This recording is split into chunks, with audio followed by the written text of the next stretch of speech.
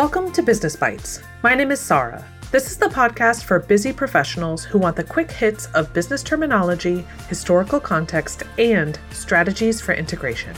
This week, we're going to be talking about intent versus impact when it comes to leaders.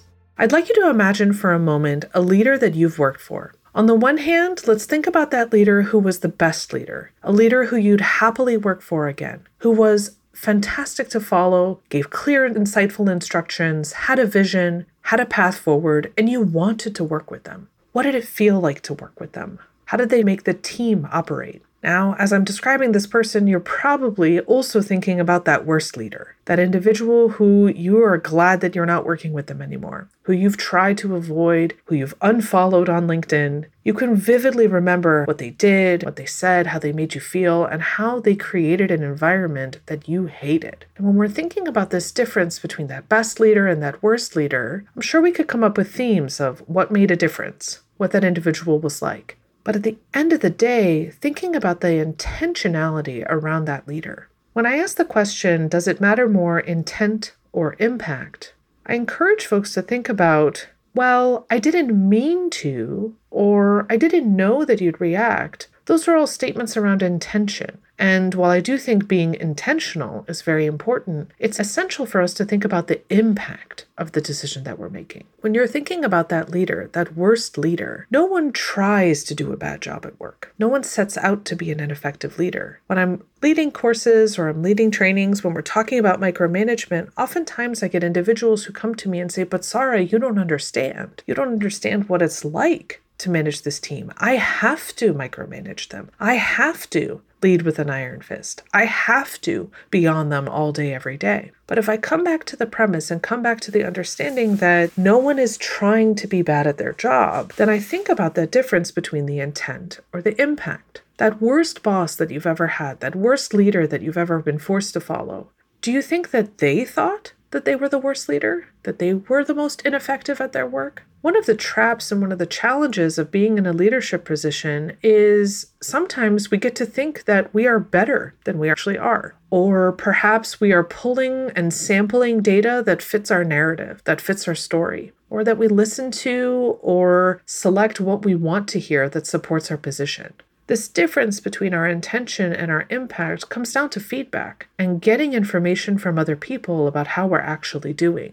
Now, one way that folks get information about how they're doing in a specific situation is thinking about how we receive that data. Some folks do things like self-assessments, right? I look at myself, I look at the work that I'm doing, and I can gauge, for the most part, how I'm doing in a specific situation based on a certain set of criteria. But it is not providing me the information that is going to tell me what do other people think about how I'm doing.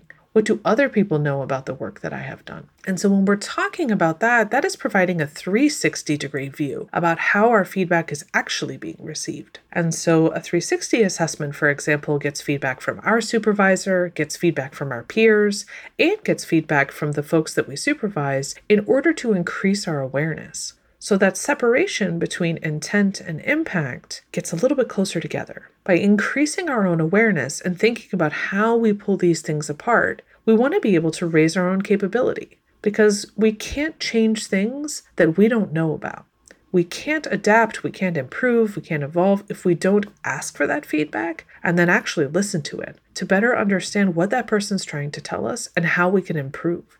So if you're in the situation where perhaps you don't know if you are someone else's best leader or worst leader, or whether your intentions are not providing the impact that you'd like, this is our opportunity to think about what are we trying to accomplish and how do we know if it's working? And I'd encourage you to think about whether you're making the impact you want or if you're focusing on the intention that you have around it.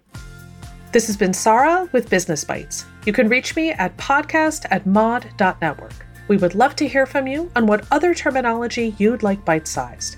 As always, give us a quick rating on your platform of choice and share this podcast with a friend.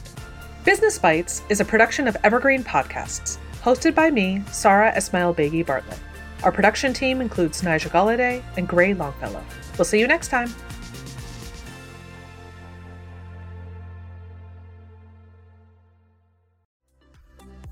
Imagine how fast we could solve the world's biggest problems if more SaaS startups would gain traction sooner. Welcome to the Tech Entrepreneur on a Mission podcast. This podcast is dedicated to sharing experiences from B2B SaaS CEOs who are going above and beyond to deliver change that is noticed.